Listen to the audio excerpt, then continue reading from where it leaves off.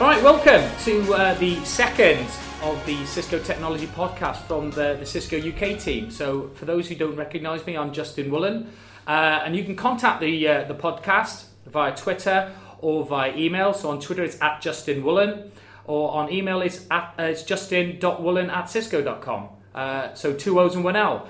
So today we're going to be talking around Wi-Fi. So I asked one of the guests to join us today. It's Mark Jackson. Hello, Mark. Hi, Justin. Do you want to introduce yourself? Yeah, okay.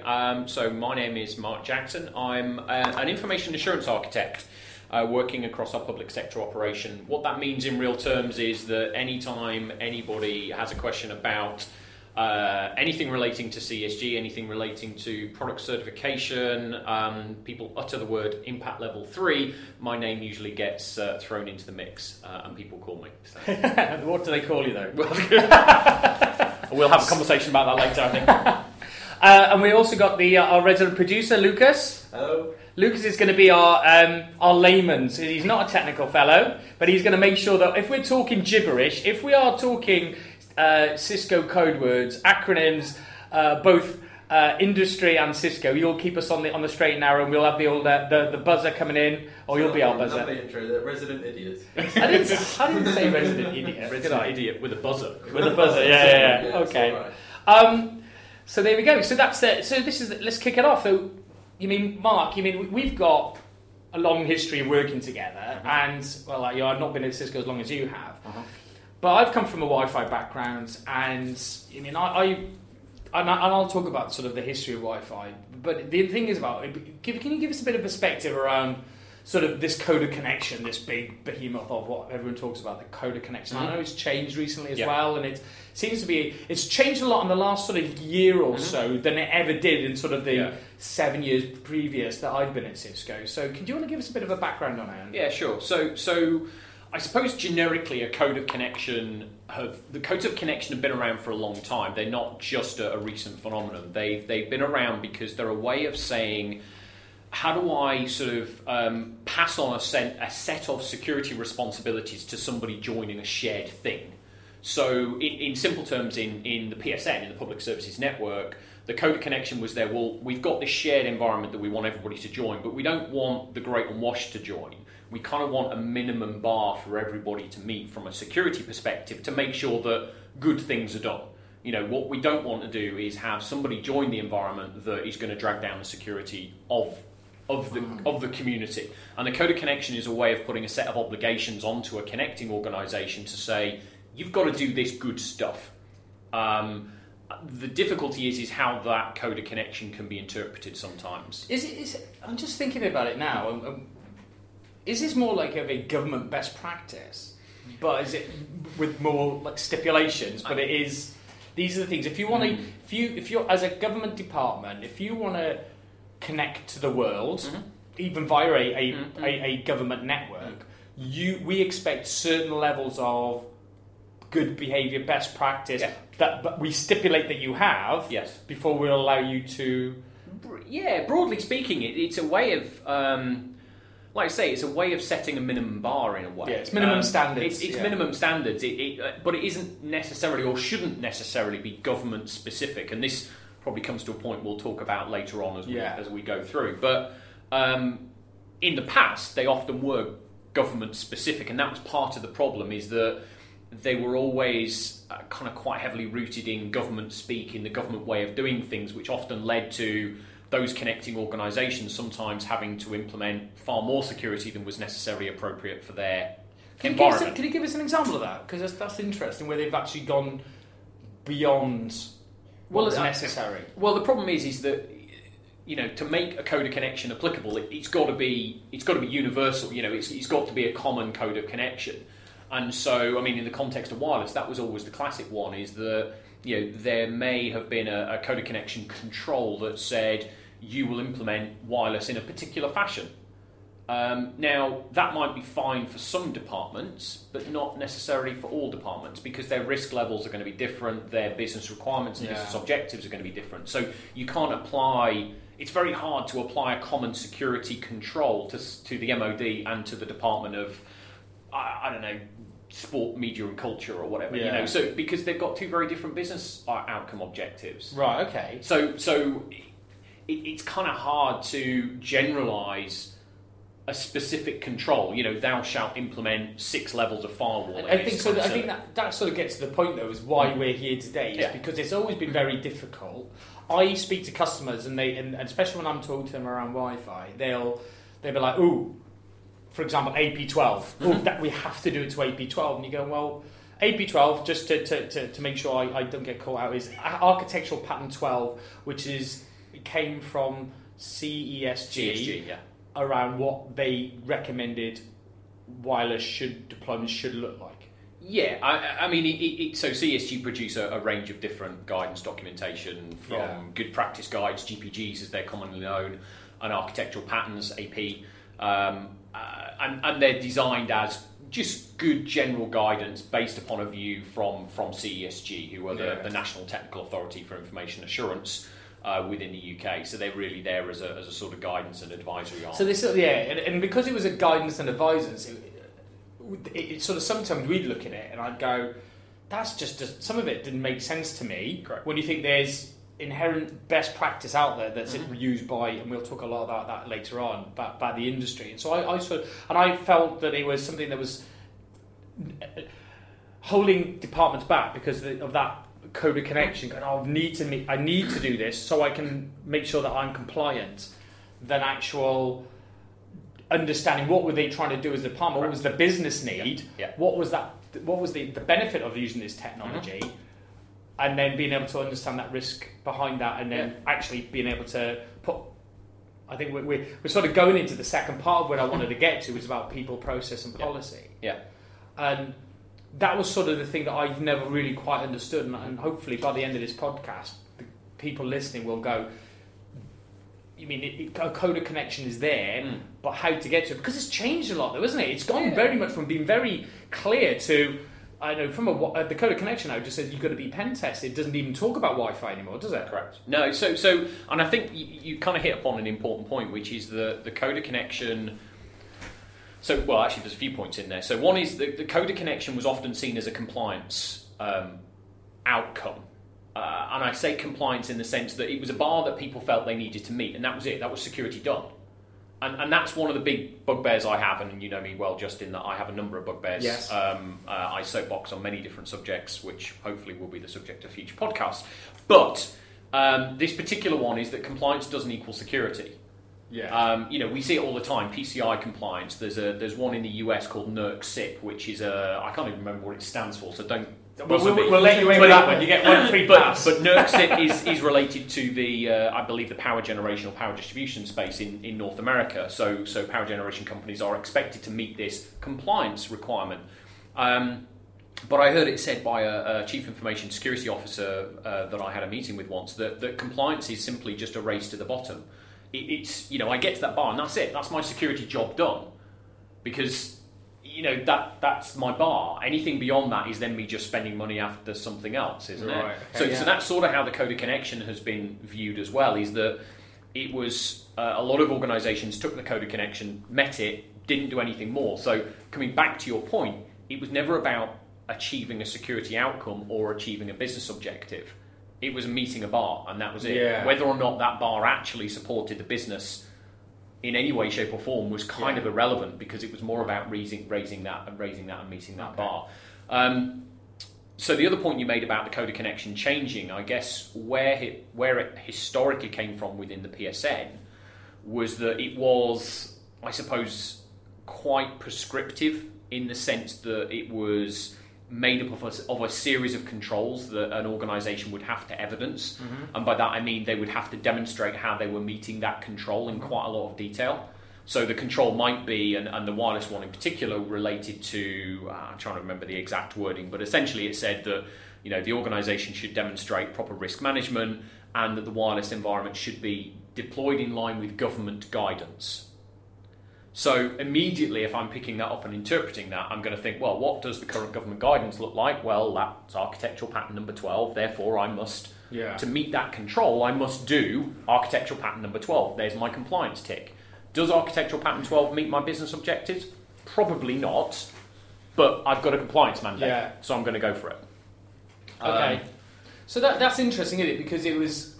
Because before they because I've seen that behaviour. Yeah. That the customer, they go, and you look at AP12 and you go, okay, but you've already got an infrastructure, and you see build a physical separate infrastructure just for Wi-Fi. You're going, that's costly. Yeah. And you're like going, come on. You mean, we work for an IT company. We should be like going, oh yeah, we'll sell you more infrastructure and stuff. But your heart is going, do you know what? You've already got. There's better ways of doing this. Yeah. For you, Mr. Customer. Yeah. For this scenario, and like you said, there's going to be at times when actually AP12 is the right way for that customer. Absolutely. So, and we'll continue to talk about that. And so from a Wi-Fi perspective, I think there's it gets a bit of a bad stick from my perspective because everyone sort of has brought this history of it's insecure. And to be honest, when I was working in Wi-Fi back in 2003. God, I'm feeling old now. I was going to say you don't look old enough, Justin. Liar. That's why I'm on a podcast and not on telly. It was like open, and I started on. It was like frequency hopping, which is the same as Bluetooth. Spread spectrum, same as Bluetooth is nowadays. Then it went to sort of WEP, which was. It was 64. No, it was a 64-bit and 128-bit, and it was hideous and well crackable. And you could download. I remember downloading a disc off. I can't remember what it's called now. But I downloaded a disc that might have been that you could actually work out how to hack it. And I'm not saying that I ever took part in hacking people's Wi-Fi networks, but I knew I could hack my own very easily. Yeah. And then it was a WPA, and then which was just a hash of it. So there's been, it's got a bad hit because it generally was fairly crappy security. Well, it was, but I think, in a way, it was bad because when you actually look at WEP stands for Wired Equivalent Privacy. It was never really designed to be heavily secure in the way that we now believe, obviously, it has to be. Yeah. It was designed to deliver the same type of privacy that you would expect on a wired network, which, guess what, has no encryption on it. Well, because you're relying on the physical security of the building. Correct. Someone has to be inside my four walls to connect to it. Absolutely, and of course, radio doesn't quite behave in the same way. The wibbly lines go everywhere, and we can pick them up half a mile away if we've got the right antenna. Yeah. So I guess people realised pretty rapidly that just doing a really crappy cipher, which was essentially WEP was, just wasn't gonna cut it, and hence very, very quickly we went through a number of iterations of WEP, which was very crackable and cracked within 2 or 3 minutes, even back in mid-2000 to WPA, as you said, and then more recently to WPA version 2, which if implemented correctly. Because that's just in the encryption method, though, isn't it? Because there's the authentication, there's encryption and authentication, isn't it? So the encryption side has got to a level where WPA2, you can go 128-bit keys. Yep. Very, hard work to crack. Yeah. And then the authentication side of it, which came in as well, which is .1x. Yes. Hopefully, I don't know, do I get away with that for being an acronym? .1x, not at all. No. Right, basically, what .1x is, Lucas, is just making sure I'm not talking. It's just.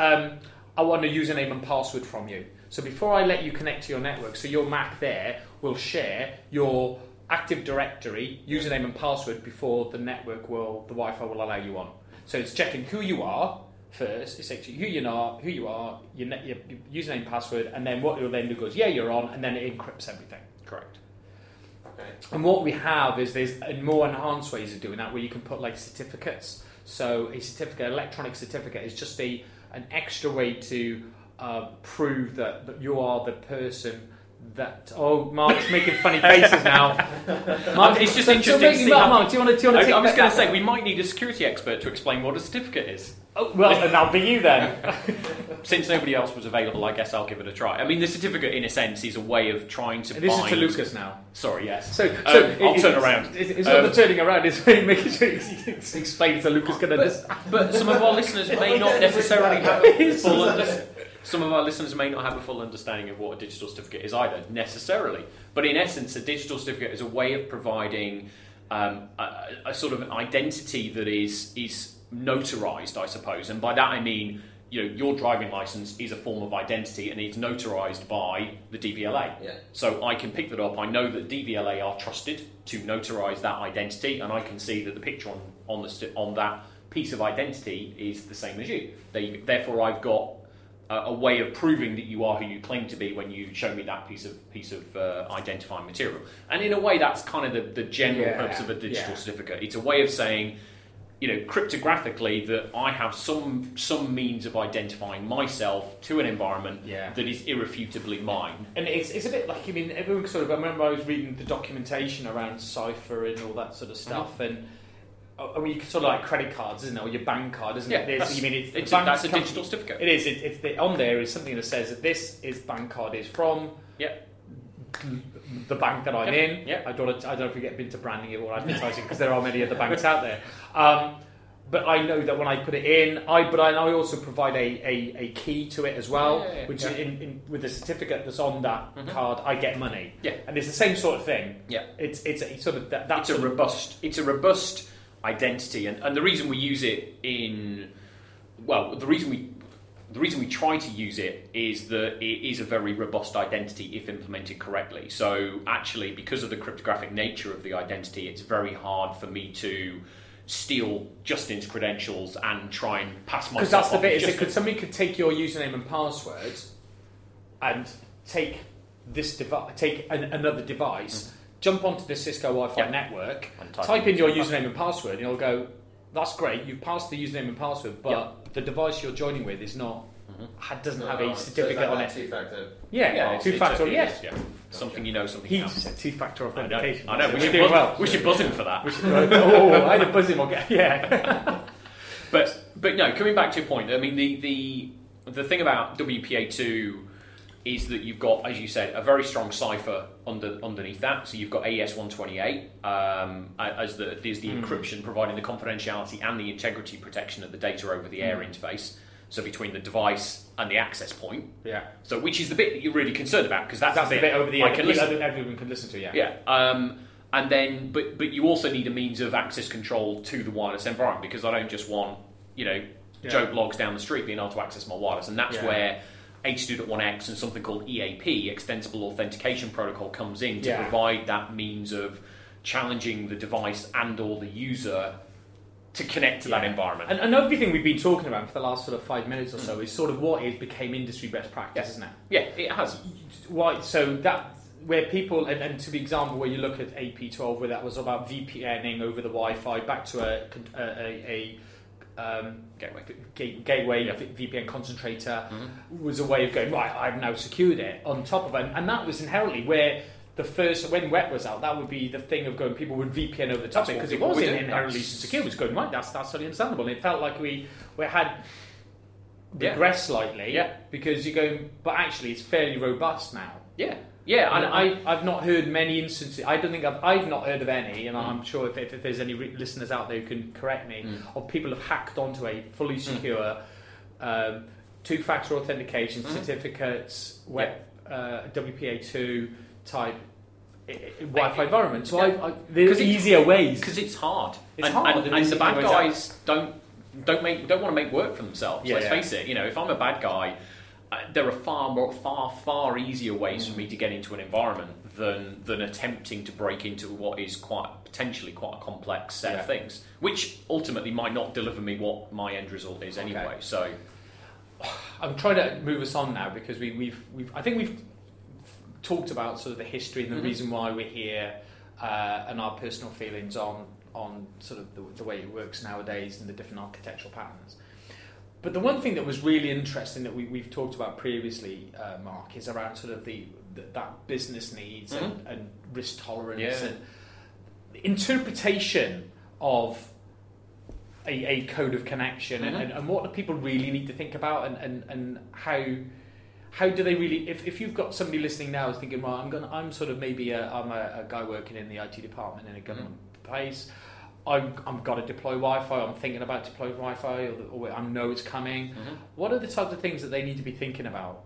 Well, I think the first thing they need to think about is what's the business driver for them delivering that service. What is it that's motivating them from a business objectives perspective as to why they need it? Because once they understand that and they understand the scope of that service, you can then start to work out what is an appropriate solution. If you start with the solution first, then the likelihood is that that's either going to be over-engineered or under-engineered or too costly. you need to start with the requirement. That's fundamentally, we unfortunately with security, especially in government, we often fall into the trap of not starting with a set of requirements. We sort of start with some hypothetical arbitrary label of data. We call that data IL3. And we somehow. I'm sure you always got asked that. So I've got IL3 data. What do I do with that? Well, apart from what you said. What is that? Oh, sorry. Here we go. Red buzzer.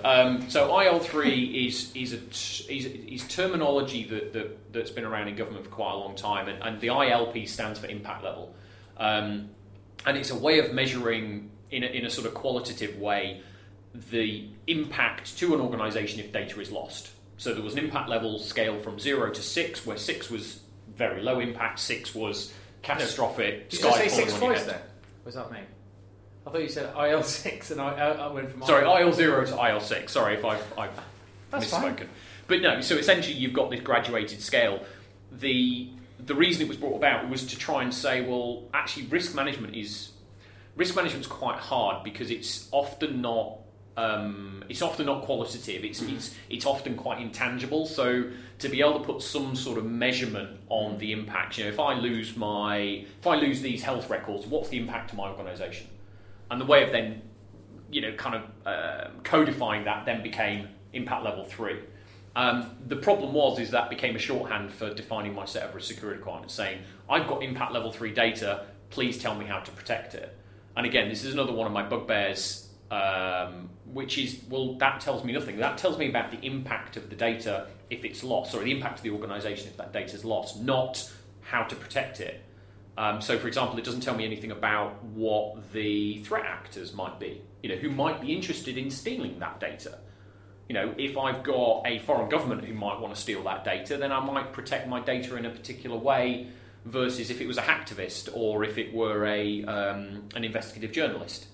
So it's sort of switching that conversation around to actually say, what's the business requirement, and then look at the data and the types of data, and then figure out who might be after that, what are their capabilities, what is the likelihood they're going to go after that, and building that into your thinking about how you then develop the capabilities. And it's interesting because we talk about risk tolerance as well. So it's what you, which you mentioned as well, and it's the thing. It's a common thing. From the last podcast that we did, it was about this three-legged stool, or I called it a three-legged donkey in the last one. But because I'm sure there's a joke out there somewhere, and hopefully somebody will tweet in with it. We'll tweet in with it. But it's about people. Well, it's people, policy, and process, isn't it? It is. And none of those things actually says about technology. But so the example where we've talked about earlier on is of, for example, a child at risk register. Highly sensitive data. And how would you do that? But the thing is, who would be the user of this data? How would they be using that data? Where would they be using that data? And what is the process and the policy that would go and enforce that? Yeah. So, for example, so if you look to talk about like a social worker who would have access to this information, what would be the business need, isn't it? Is about they need to have that access to information, to sensitive information, to go and do their job. Correct.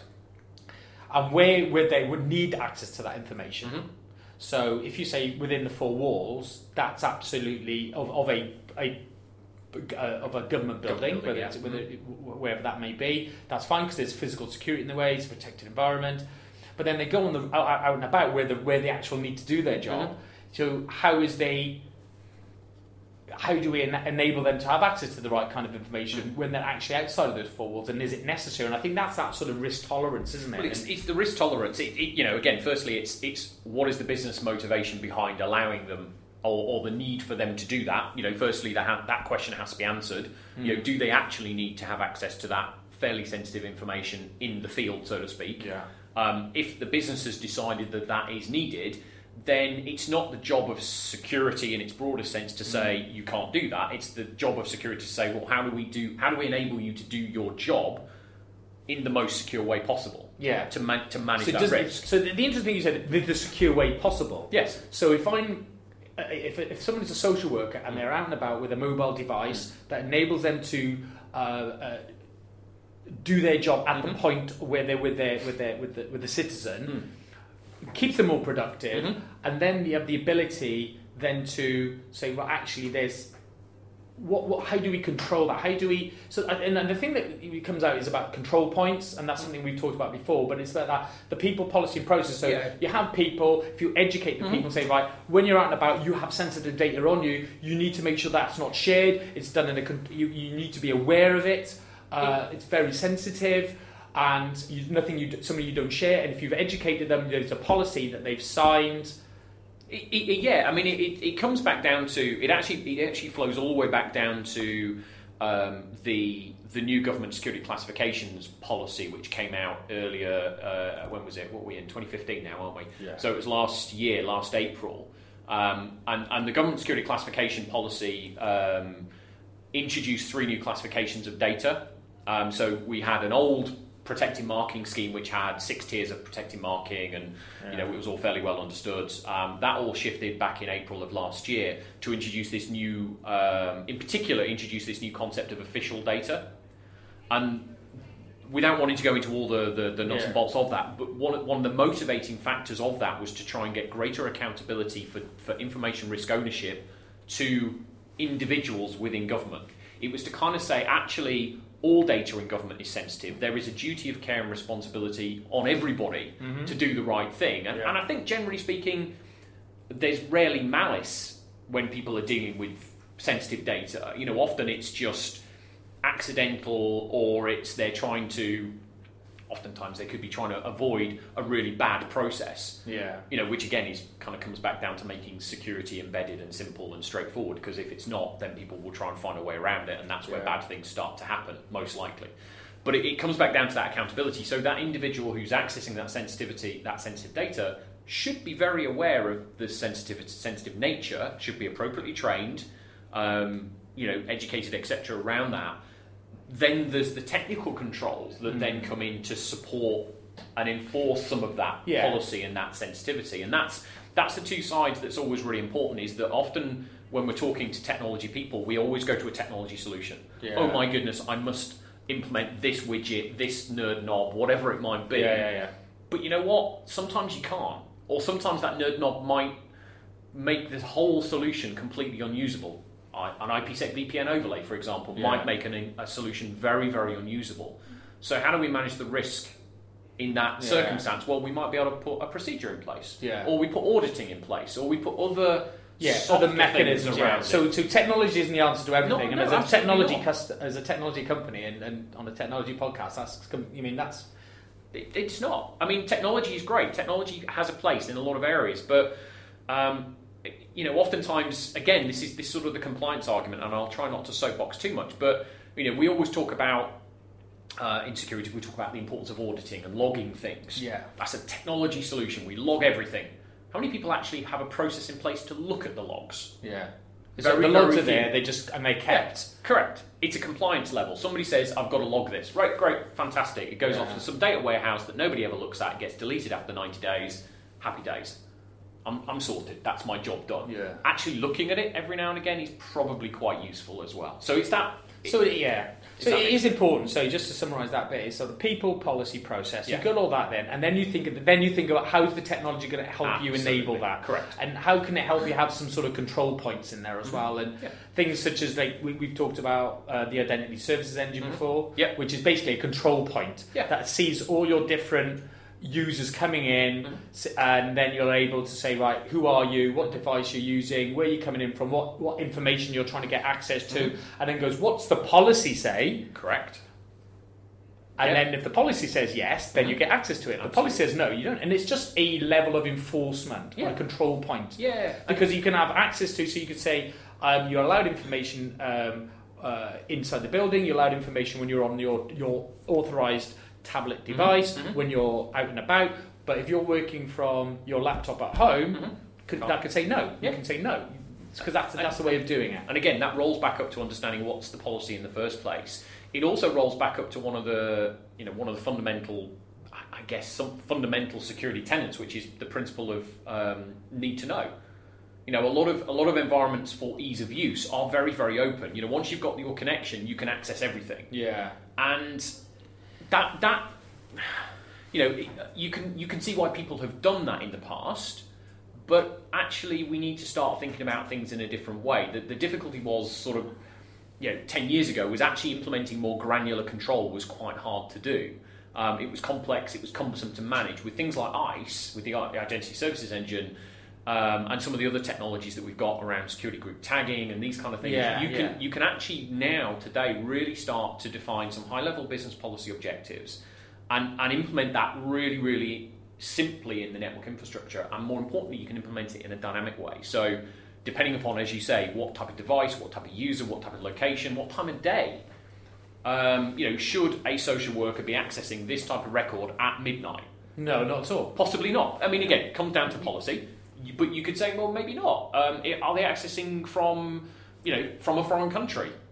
They might be on holiday and wanting to access it. You know what? Guess what? We'll geolocate them where they are and block their access to that type of data. So it's about, again, this rolls back up to that pre-thinking around the solution and not just jumping straight to, I need these boxes, wires and widgets. And what am I what does my policy say? And what is their technology that is going to allow me to do that? And if it isn't, then you've got to say there's got to make sure that there's the procedure and the policies in place and the training's in place with the people, with the actual users to manage it. To manage that risk. And come back to your point earlier about risk tolerance, can you get through those different elements of technology people process?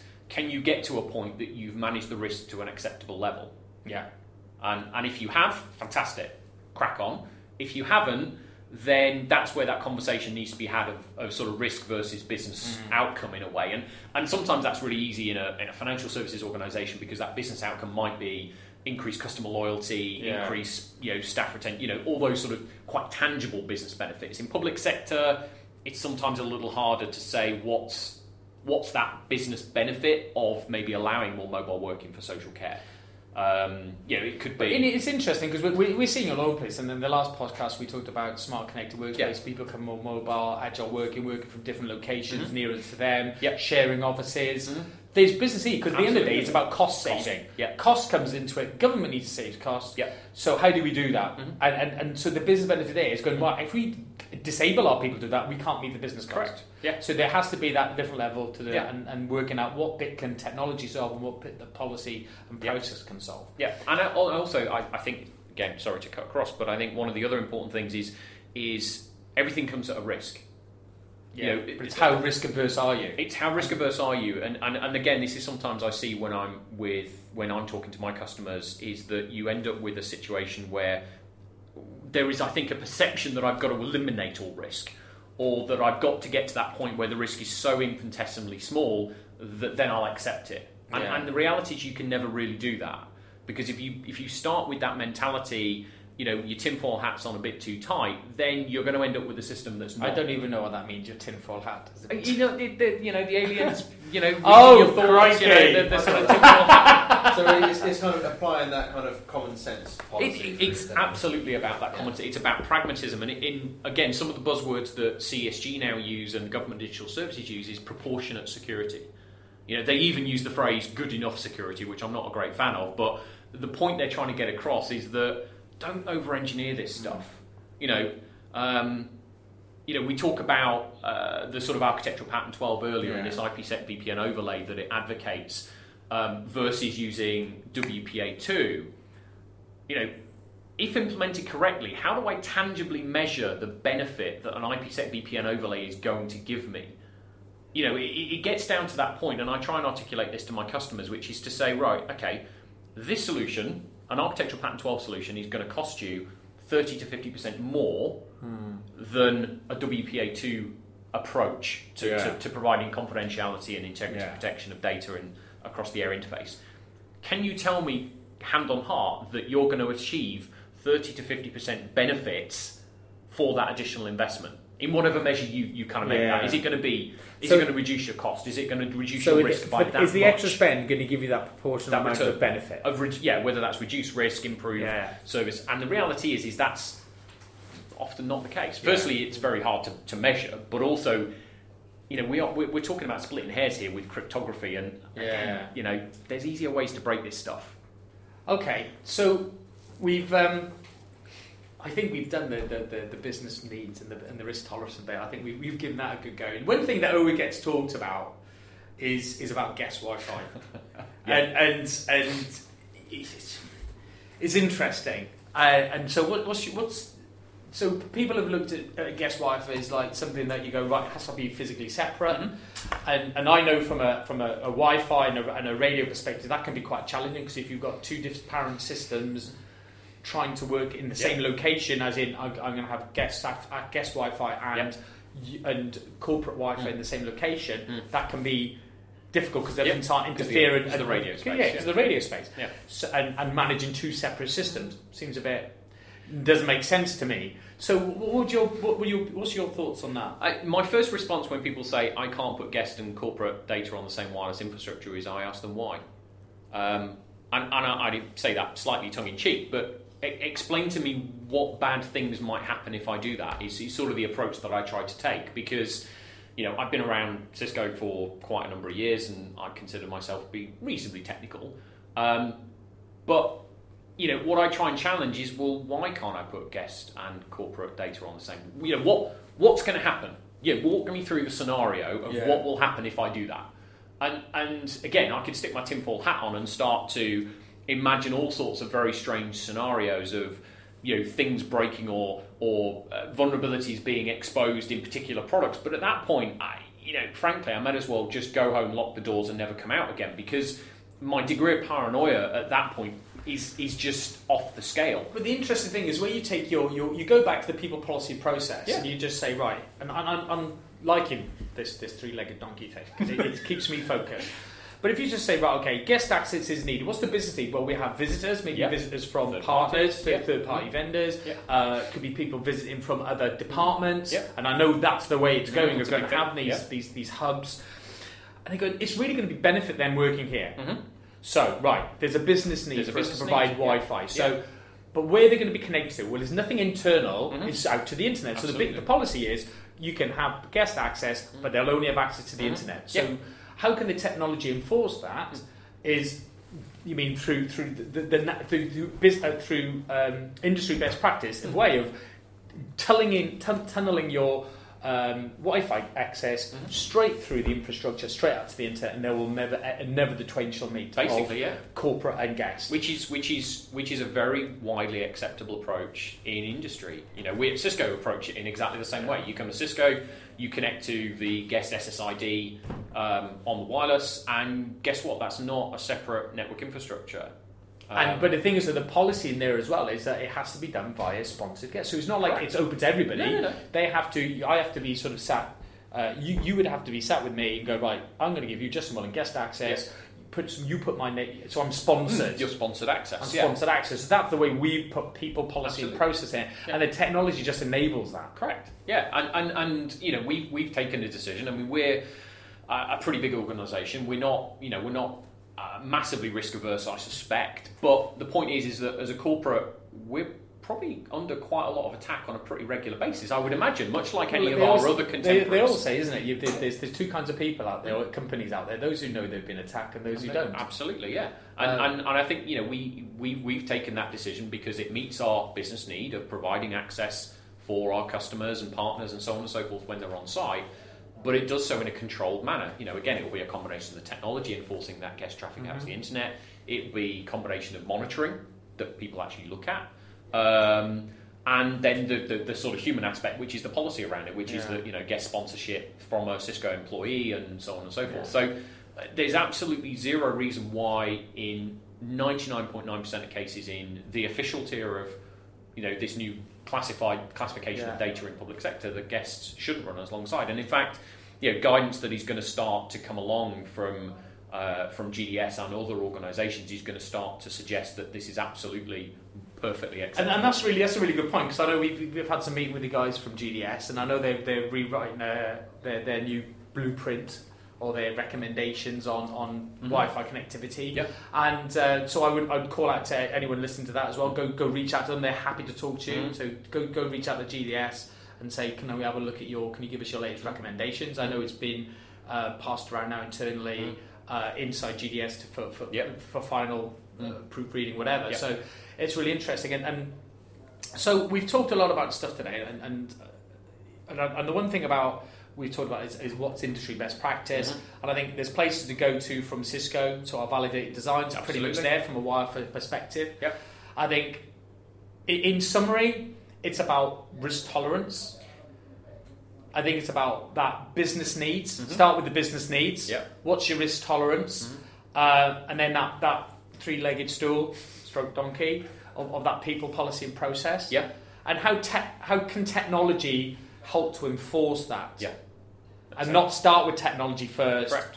And then that sort of makes sense to me. And it really has sort of changed my perspective of it. About it's always been like, how can technology answer all the needs? At the end of the day, I don't think it can't answer everything, but it has to start with your business policy first. It has to start with the business need, and again, this is a mantra that's been coming from GDS and CESG over the last 18 months, 2 years. As we've sort of transitioned to this new classification scheme, where they've said, always start with the business outcome first. Think about that, because if your business outcome is not being met because of security, then security is not doing the right thing. And it's a cliche, security should enable the business. Yeah. It shouldn't get in the way. We've all seen that image of, the security gate across a road, but no fence either side, and then tyre tracks in the snow going all the way around it. That's the problem. If you put security in badly, or you put it in the wrong place, or you put it in a way that doesn't enable the user's workflow, doesn't allow them to do their job, guess what? Users, we sort of tie users with this brush of being stupid when it comes to security. They're not when it comes to trying to find ways around it. People can get pretty ingenious, and that's where security problems often lie, because you're not monitoring the fringes, you're not monitoring what people will do. When they find that this technology doesn't support their business need, they'll start to do things in a bad way, shadow IT and all these things. Exactly. That's what I was going to say. Shadow IT is one thing. They'll just go away and do it, or they'll start even emailing them their home accounts and sending information out of your business and guess in what? that way. That's far more risky to the business and exposes them far more greatly than does a properly managed, properly considered, industry best practice wireless guidance using all the things we've talked about, WPA2, 82.1x, digital certificates, and so on and so forth. Okay. Brilliant. Mark, thank you so much for welcome contributing to the second Cisco Technology podcast. Thank you, Lucas, for being the layman in the room, not the idiot. And people listening to the podcast, please contact us with topics you'd like to cover. So you can contact us at Justin Woolen, or via email at justin.woolen@cisco.com. That's 2 O's and 1 L. So thank you very much, Mark. Thanks, Lucas, and look forward to speaking to you all at the next podcast.